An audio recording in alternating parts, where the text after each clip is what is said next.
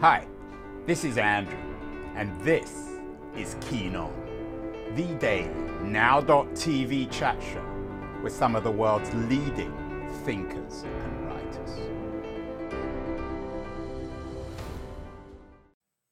Hello, everybody. It's July the 20th. I'm in San Francisco on the west coast of the United States.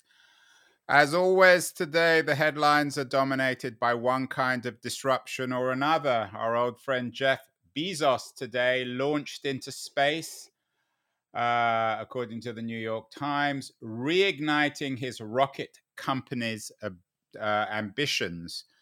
Bezos is not only a disruptor of space, but of course of business, along with Zuckerberg and the Google boys and Apple.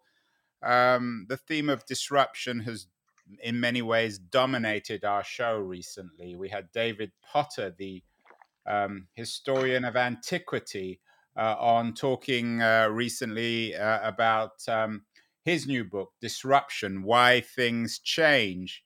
We had Joseph Henrich on the show, another kind of eclectic historian, talking about how Protestantism unintentionally spread capitalism. His book, The Weirdest People in the World, How the West Became Psychologically Peculiar and Particularly Prosperous, has been a bestseller, very influential in terms of distinguishing how we in the West turned out to be so disruptive and why we are as we are. Today, we have another really interesting book, The Verge, Reformation, Renaissance, and the 40 Years That Shook the World, 1490 to 1530, written by, I'm not sure if we would call him a professional historian, a professional podcaster, broadcaster, based in Phoenix, Arizona.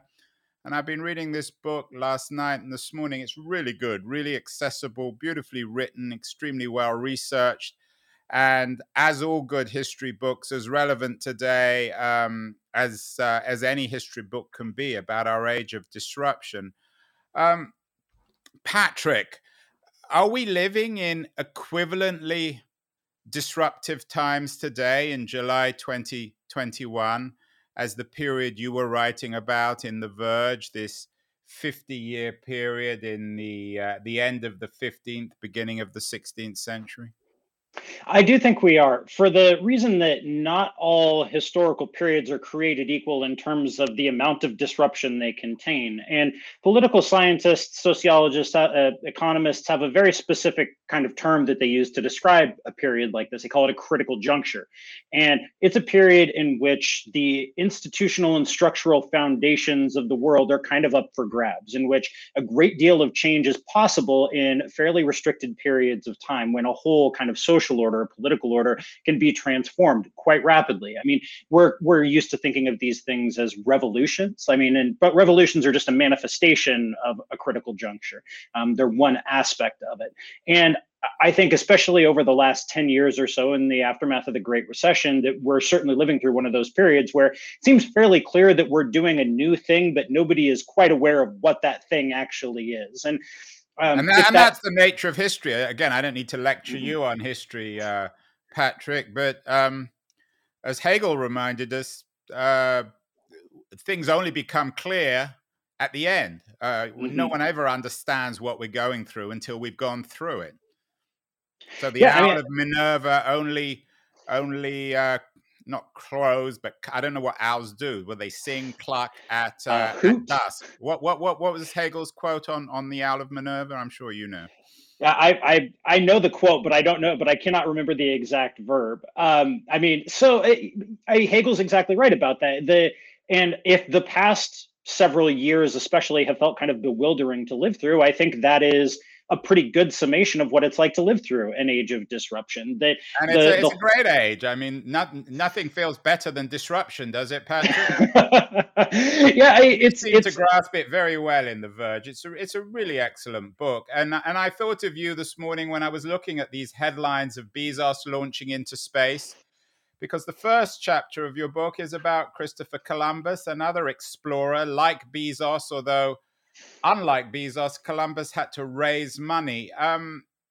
Is there an equivalent between the Bezos-Musk obsession with space and Columbus and Vasco da Gama and the other explorers discovering the so-called New World in the period you write about? Well, that's a good question. I mean, I think the greatest parallel lies in the kinds of financing arrangements that are going into them. That these are, at the end of the day, profit-driven ventures. The voyages of exploration and the Bezos, Elon Musk space ventures as well. These are commercial things. They're not NASA. They're out there eventually trying to turn a profit for the people who own them and for their shareholders. And that's what voyages of exploration were. They were not humanitarian things that were intended to, make the world a better place. They had investors that needed to be paid off, that wanted to be paid off, and they were willing to do pretty much whatever it took to make sure that these voyages were in the black. And in your chapter, you stress the fact that, as you say, these were not charitable endeavors. And all too often, Columbus, who you describe in both good and bad terms, was an enthusiast of the slave trade. That he saw that as one of the core ways of economically making his exploration viable. Yeah, and from the very beginning. And it's interesting with Columbus and these other explorers that we're not talking about a representative sample of Western European society at the end of the 15th century. They are members of a very specific subculture that is raised in ways of doing maritime violence for profit. That's just part of the deal. These are sophisticated commercial operators who are used to having to account to shareholders and investors. And so the way they go about doing that is through violence. This is an easy and natural transition for them. If you can't find the trade goods that you want, well, you can easily turn a person into a trade good. Columbus especially came from Genoa, which was one of the centers of the late medieval slave trade. There wasn't a lot of slave trading in late medieval Europe, except for these very specific places. And these were the places that happened to turn out the early explorers. Patrick, I didn't get this from the book, and I don't want to turn this into a show about slavery. We've had a lot of shows on that, but where were these slaves sold pre-discovery of America? When Columbus began the slave trade, not that he was beginning the slave trade, but who was buying, and where were the slaves sold? Was it into the Islamic world? Was it into Europe?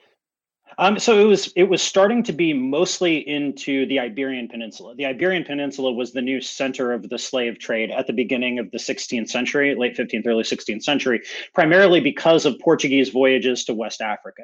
So a significant percentage of the population of Lisbon by the beginning of the 16th century was of African descent. This was a slave trade that had been going on for more than half a century. By that point in time, Portuguese were buying. So white Portuguese people, Christian Portuguese, were buying mostly what, black slaves stolen from Africa.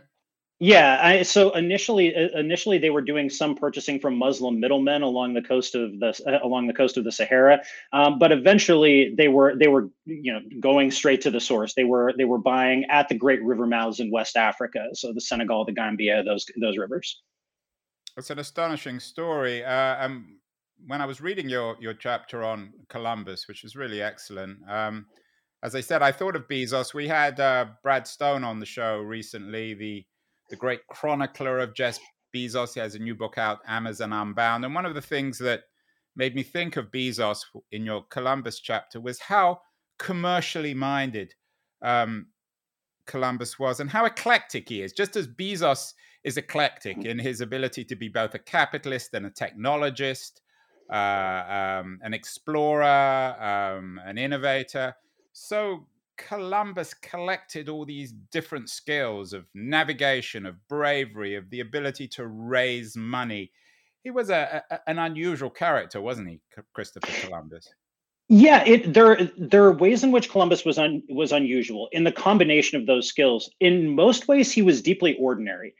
You could, and I think in the grand scheme of things, you could replace Columbus with pretty much any other captain off the deck of a ship in Lisbon or Seville at this point in time, and you would end up with much the same kind of historical outcome. Like I don't think he's a pivotal figure in the way that Martin Luther is, but he's interesting in kind of the breadth of things that he was into. And that's also kind of a product of the world that he lived in, where there was a lot of information going around. There were books available. Columbus wasn't an especially critical reader and certainly wasn't aware of what he didn't know. But that stuff was available. All of the books that he owned were printed books. So he's very much a product of this world that's already in motion at the time. Well, we'll come to information and Luther and books later in this conversation. What I think distinguished Columbus from Bezos was he didn't have money, and he had to go to this woman, Isabella of Spain, who looks very miserable in this portrait. Although, from your excellent chapter on Isabella, she wasn't always miserable, and she was a remarkable political figure, both in the unification of Spain and in terms of funding Columbus's voyages. Why did you choose a chapter on Isabella for the book? So I thought that this is very much the period of the state building monarch. And you can find these figures all across Western Europe. You have Henry VII in England. You have Louis XI in France. All of these kings who have a reputation for building what we think of as the state, the capital S state.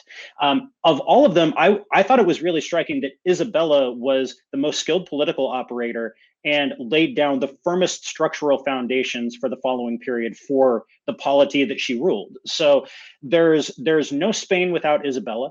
There's definitely no Spain as a superpower without Isabella personally. She was incredibly personally competent in a way that a lot of rulers of this period were not, and didn't have to be. But she did have to be, and she was. And you can really see on a grand scale the kinds of her personal qualities winding their way into the story of Spanish state expansion. Why is it important? Why is the expansion of the state so critical? Is that, in political terms, the most important transformative event between the Middle Ages and modernity? So you can that's a really good question. I mean, you can see the roots of state building in the medieval period, but when we get into the early modern period, yes, there's what clearly happens is a change in scale. The states get bigger and their capacity rises. They can do so much more. And primarily what they want to do is make war. They don't want to provide social services. They don't want to build roads. They don't want to feed the poor. What they want to do is fight, because that's what kings thought they were supposed to do. They thought they were supposed to make war. And so the early modern period is largely defined by this massive expansion of the state capacity to do this, to keep armies in the field, to make them bigger, to provide them with more expensive technologies, ships, cannons, things like that. And eventually this culminates in the disasters of the 30 Years' War and the really capable fiscal military states of the 18th century. This is what eventually leads us to European global empires. The capacity to make war in this way begins in this period, and it begins with monarchs finding ways to pay for it, to kind of set that ball in motion. And that's what Isabella does. That's what she does better than any other monarch of this period. But of course, to raise money, you need financiers. And another of your extremely good chapters is on Jacob Fugger, Jacob the Rich. At that point, perhaps not only the richest man in the world, but the richest man in the history of the world. Was Fugger the founding capitalist, banker of the 16th century? Were his business methods different from previous generations of merchants and bankers? So, what really changes with Fugger is scale. So the methods he uses are pretty much the same methods that his predecessors in prior generations had been using. The Medici of the 15th century were probably more sophisticated in terms of the fiscal tools at their disposal, how they organized and ran their business than Fugger was. But what changed was the scale. It's just orders of magnitude greater. The ambition was greater. So I think even if there had been capitalists before, and I think you can pluck capitalists just about anywhere if you want to find one, I think figures like Fugger mark the shift to a society that is capitalist as opposed to one that has capitalists in it. The fact that people like Fugger accumulated the resources they did and then productively put those to use, and in productive being a relative term there, but in larger mining operations and shipbuilding and voyages of exploration, and primarily in funding state building and gunpowder warfare. These are the profits that they're reinvesting in those activities. And so it just snowballs. It's a snowball rolling downhill, gathering momentum. And you can see that happen literally over the course of Fugger's life. Recently, we had the Wired journalist Gian Volpicelli on. He has a really interesting new book out on cryptocurrency, which is, of course, revolutionizing finance, money, capitalism, potentially. There doesn't seem to be an equivalent to cryptocurrency in the age of Fugger, was there? No, and one of the things that's really fascinating about this period is that cryptocurrency has the benefit or the characteristic of being tangible and limited in quantity, right? That's one of the things that makes it attractive to investors, is if you have it, somebody else doesn't have it. Money in the needs period to be mined, at least symbolically, just like silver was mined in the 16th century. Exactly. But the difference in the 16th century is that any single piece of currency that comes into circulation becomes the basis for a whole array of virtual transactions beyond that. So one little piece of silver can be sold, transferred many times, and as long as it exists in somebody's account book, it can become the basis for a future loan, for credit. So it has a multiplier effect in a way that cryptocurrency doesn't. What people like about cryptocurrency is that it's limited, and that's not the case with money in this period. We're used to thinking of, chests of gold and silver and hard currency, but that's not really how people did business. They did business on the basis of notes of exchange, on the basis of transfers from one account to another that happen within the pages of an account book. They were not dealing in finite, tangible currency all that often.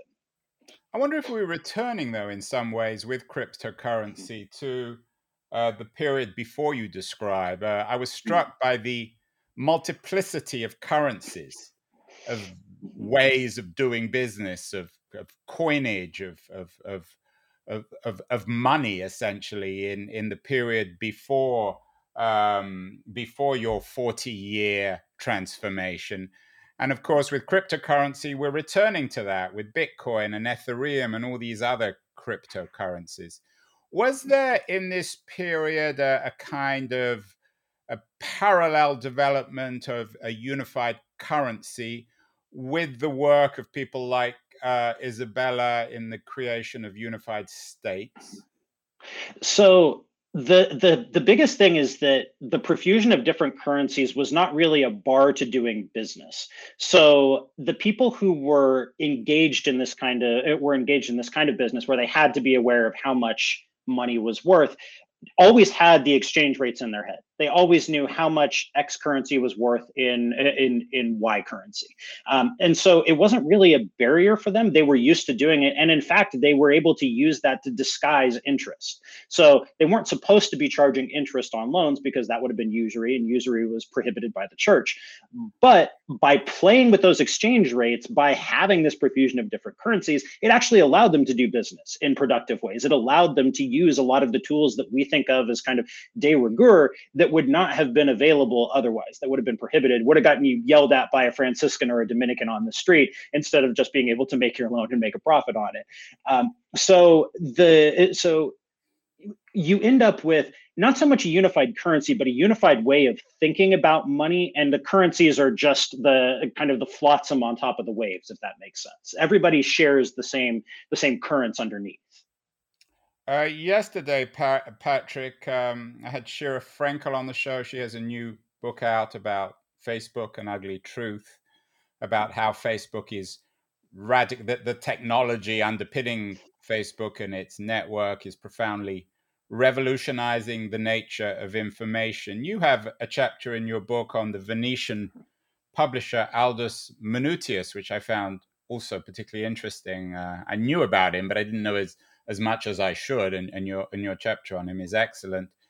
He revolutionized the information business. It wasn't really Gutenberg, was it? It was Manutius. and other publishers, in particularly in Venice. Is that fair?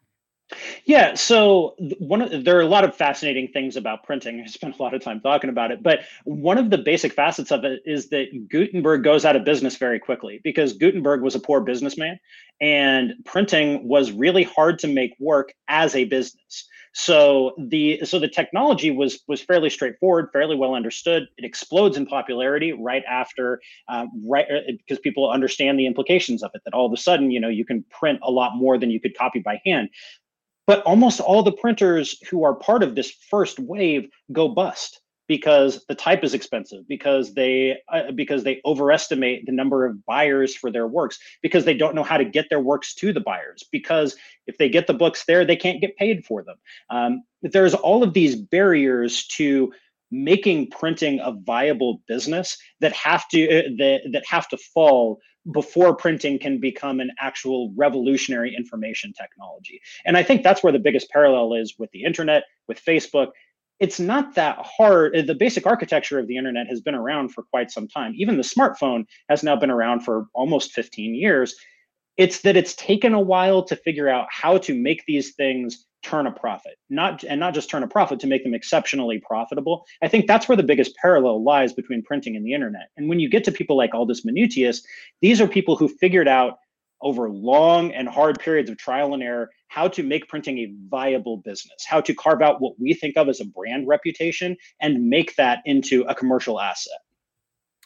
Patrick, would it be fair to say, though, that in some ways we're returning to the pre-Aldus Manutius age with Facebook? Because after all, what Facebook does is allow anyone to publish anything. There's no curation at all. That's both its strength and its weakness. It's what Frenkel and Can call its ugly truth.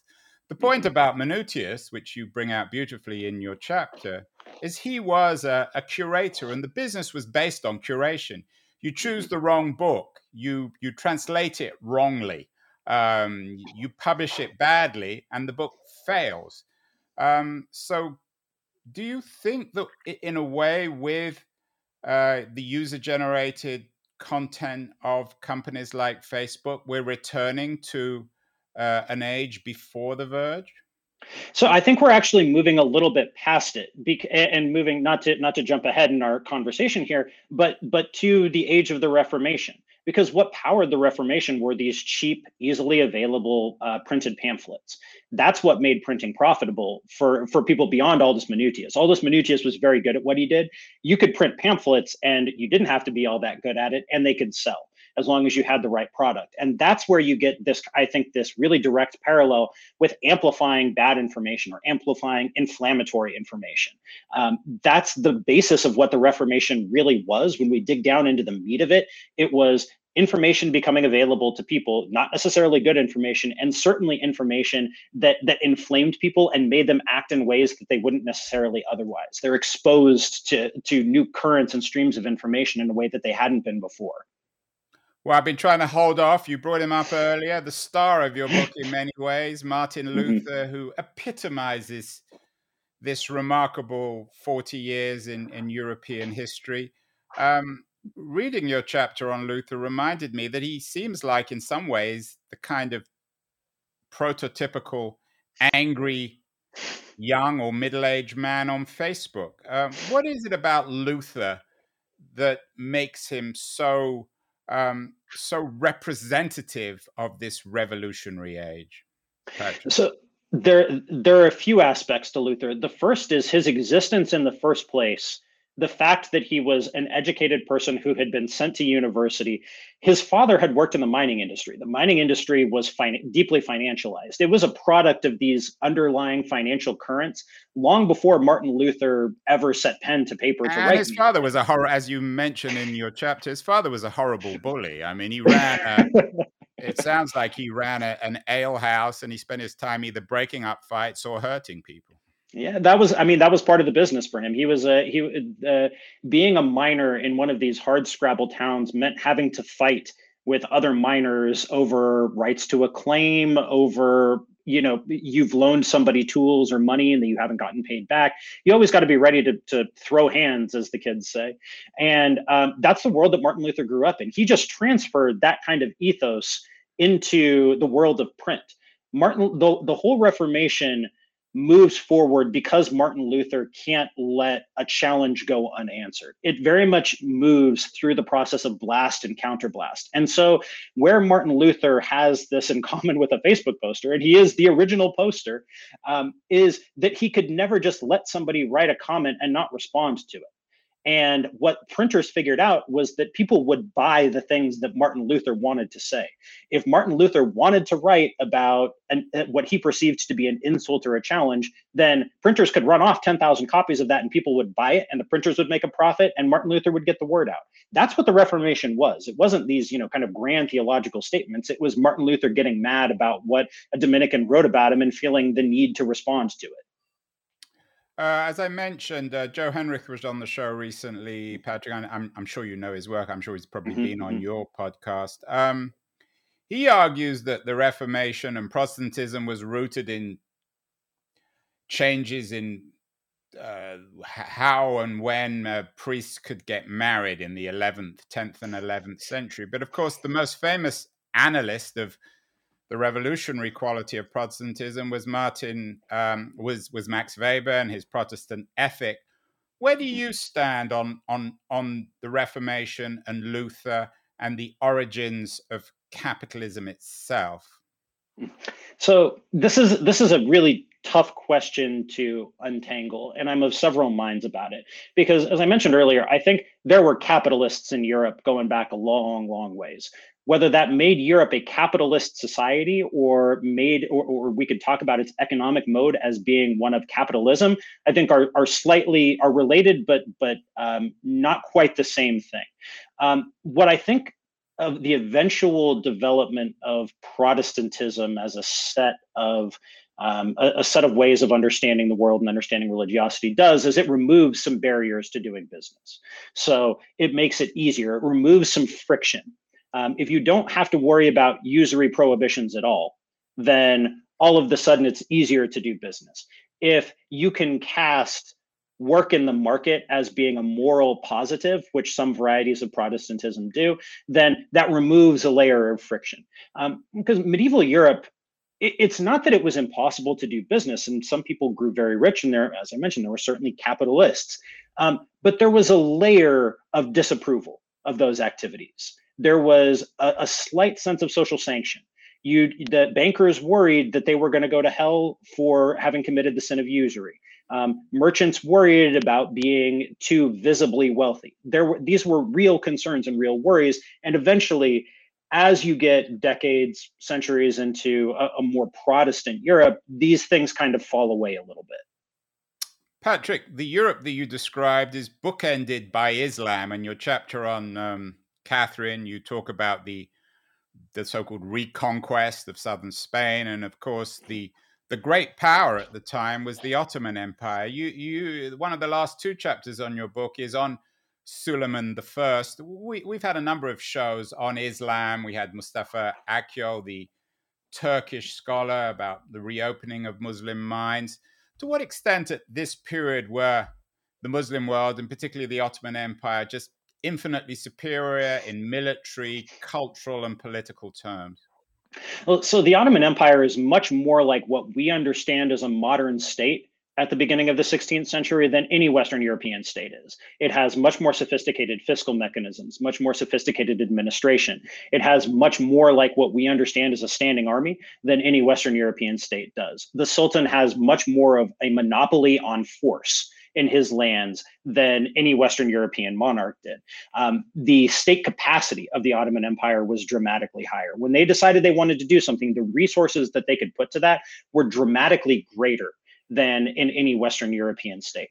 And frankly, the rulers were, on the whole, more competent because most of them had gone through a gauntlet of competition. They certainly had better headwear than the European rulers, right? Yeah, I would take that turban over a kind of a beret thing any day if you were giving me a choice. How miserable Catherine looked. Yeah, she was dealing with some stomach issues when that portrait of Isabella was taken, I believe.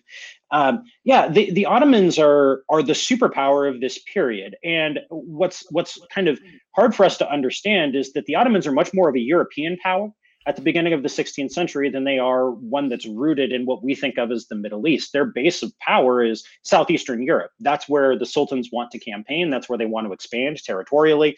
It's only through the reign of Suleiman's father, a guy named Selim the Grim, had a great mustache, that the Ottomans conquered Syria and Egypt. In Suleiman's reign, they take the North African coastline. So it's only then that they become a much more a kind of a south and eastward focused power. They're really focused on Europe, and that's what Western Europeans were worried about, was the Ottomans.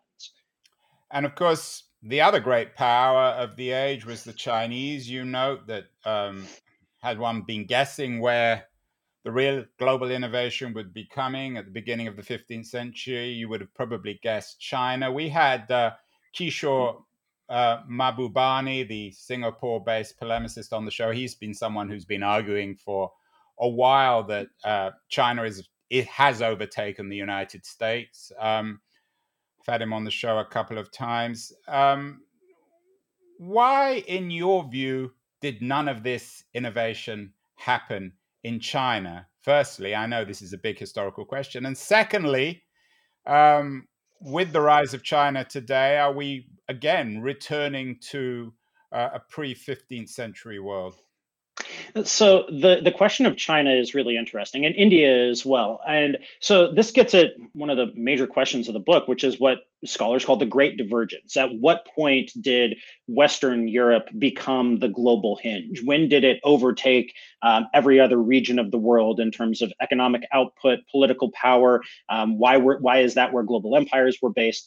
And in terms of the actual shift, I tend to put that fairly late. I think that doesn't really happen until the second half of the 18th century, even into the 19th century. But I think the roots of that are laid down much, much, much earlier. And I think that they're laid down in this specific period for reasons that mostly have to do with accidents, that have to do with accidents of birth and death, particular rulers coming to thrones at various points, the collision of these processes that all seem to happen kind of simultaneously, that become mutually reinforcing, like the rise of printing and gunpowder warfare. And frankly, because Western Europe is something of a backwater, it's not that it's poor per se, but that Western Europeans don't have things that other people want around the world. The thing that Western Europeans make at this point is cloth. And if you make good woolen cloth, well, there's not a huge market for that in Alexandria, or in Aleppo, or in Calicut. So Patrick, sort of standing back in terms of your theory as a historian, you're more in the Weberian school of history being defined by its unintended consequences. I don't sniff a lot of Marxist theory or Marxist influence in your book about the role of capitalism. That was Marx interfering in this conversation. Yeah, sorry about that. Yeah, so I'm very much a materialist in the sense that I focus heavily on material forces. But you're not a teleological materialist. I'm not no, I'm not teleological. But what I've taken from reading Marxist scholars over the years is an emphasis on the ways of common life and the importance of thinking in terms of aggregate ways of doing things. So that the consumer habits of thousands and thousands and thousands of people, I think, matter a lot more than one guy deciding that he's going to send an army here. You know what I mean? Like, I think in the grand scheme of things, that matters a lot more. That's what I've taken from Marxist historians over the years, not so much the kind of development from feudalism to capitalism to so on and so forth. I don't put a lot of stock in that as an analytical tool, but certainly the emphasis on economic history and especially I try to get at this at common people. That common people are agents and also victims of the things that happen in this period. You sound a little bit like Martin Luther. You mentioned, Patrick, that Luther epitomizes this age. He was the great winner in symbolic, political, ideological terms. I think the great loser, you don't say this in your book, but the great loser was his mortal intellectual enemy, Thomas More. More's great book, Utopia, was a kind of nostalgic take on what was being lost, because a lot was being lost, just as the world was being transformed. Reformation, Renaissance, discovery of the New World. An old world was being destroyed. We had the New York Times, the brilliant New York Times journalist Timothy Egan on the show recently. He had a book out, A Pilgrimage to Eternity, in which he walked from London to Rome as an attempt to sort of retread the Middle Ages. What are you nostalgic for that got lost in this great transformation? Should we look back and in some ways be regretful, as more was, particularly in Utopia, of what was being lost in this great transformation? So I think that's a really good question, and it's one that's always worth asking. That progress, if that's what we think this is, carries a real price. That people get hurt. I think the church gets a bad rap, but the church was a big tent, like the capital C church. It had to be. It encompassed everything. You had a lot of diversity flying under that banner, and after Luther's interventions, that unity is forever broken and it can never come back. And I don't think that it was a given that it was going to be broken. I think I think the Reformation is in a lot of ways a historical accident. But the kind of intolerance that follows, the witch hunts that follow, literal witch hunts, that's a product of a much less trusting and institutionally stable age. And again, not just the church, but also the Middle Ages get kind of a bad rap. Some deserved for some deserved reasons, and some not. The early modern period, the age that follows what I discuss in this book, is really the one that's full of violence, that's full of repression, that's full of religious intolerance, and in which common people suffer mightily. For the birth of the world that we understand to be modern. That's mostly what I regret, is that so many people were willing to pour money into these projects, that so many people were so ambitious that they did this without thinking of the consequences or being concerned about them. And when I think about parallels with the present day, that's what strikes me so much, is the desire to get a beach house, the desire to be a billionaire going into space, that people get hurt for that. You know what I mean? Well, that's why we need you, Patrick. The Verge, Reformation, Renaissance, and the 40 Years That Shook the World is beautifully written, beautifully researched, but it's not academic. How have you managed to do what you've done? You got a PhD in history, but you are a self-employed historian. You have a best-selling podcast. You're on Substack, and I just subscribed myself. Your podcast is called The Tides of History. Are you a model for a next generation self-employed historian working outside the annoying confines of the university? I don't know if I'm a model, because I've been incredibly lucky and I've happened to be in some right places at right times. Like Martin Luther, Patrick. Yeah, I don't think I can't give myself too much credit for all of that. But you're certainly better looking than Luther. That's much appreciated. It's not hard though, right? Yeah, I don't think that's a high bar. Though young Luther had some nice cheekbones. He was a gaunt fellow. In terms of how I've been able to do this, I think it was clear to me I wasn't going to be an academic. I knew that I was not cut out for that, because I didn't like being around academics and I didn't like doing academic work. I kind of fell into doing more popular stuff because I was a sports journalist. As I was finishing my PhD, I had a second job covering mixed martial arts and boxing. And so I learned to do things like podcasting and writing articles for people who weren't PhDs.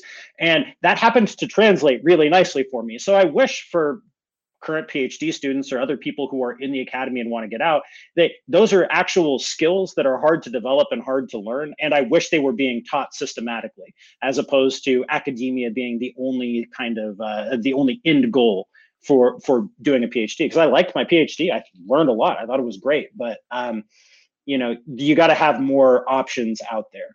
What advice would you give people with a passion for history, perhaps with a PhD or graduate school experience in history or one of the other humanities, who wants to make a career on Substack and podcasting?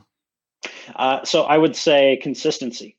is the biggest thing. That set a schedule and stick to it. If you're going to do it, you need to have content that comes out every single week or twice a week or whatever schedule you decide on. You need to hit that like clockwork, and you need to organize yourself to do it. And the best way to do that, to ensure that you're putting stuff out consistently and that it's good, is to choose things that you care about, right? To have a passion for the subject that you're working on that interests you, and that you're able to convey your passion and interest to your audience on a regular schedule. And I think people key into those two things. They like knowing that they can get a thing that they expect, and they like knowing that the person that they're reading or listening to cares about it. Well, that certainly, Patrick, comes through in the book. The Verge, Reformation, Renaissance, and 40 Years That Shook the World, 1490 to 1530. I think it's going to be a bestseller. It's really good. Congratulations on the book. What other books, though? I know you're in Arizona at the moment, Patrick. What other books would you suggest people read to complement yours, The Verge? What are your favorite books in our post-COVID age where we're still not entirely sure whether we're supposed to go out? Okay, well, let me pluck one down here. I got one for you. I got one for you right here. This is a book written by a friend of mine, Dan Jones. He's a historian. The Wars of the Roses. I think if you want to understand, I love this book. I love this book. Can you get him on the show? Can you introduce me to him? Yeah, absolutely. He's great. He's a buddy of mine. He helped me write my proposal for this book. He walked me through the process. Dan, so if you want to understand how a political system can fall apart and how individual incompetence can seep its way into the institutions and structures that make up a whole political unit, this is the perfect book to read. And Dan is a wonderful storyteller. It's got a wonderful sense of flow to it. And so I think you end up learning some pretty profound things about the nature of politics and the nature of human frailty and weakness and ambition, at the same time as you're being told just a rocking story. This is the model book, I think, for good popular history. Well, I think your book, The Verge, is also a model book. It's my new model book. We're going to get you on this show more, Patrick, because not only are you an excellent historian and writer, but you're great to have on the show. Keep well, keep writing, keep thinking, keep podcasting, keep substacking, and congratulations on a wonderful, it's a first book, right? It is my first book, yeah. First book, congratulations. It's gonna be a sensation. Thank you so much. Thank you for having me, and thank you for the kind words. I really appreciate it.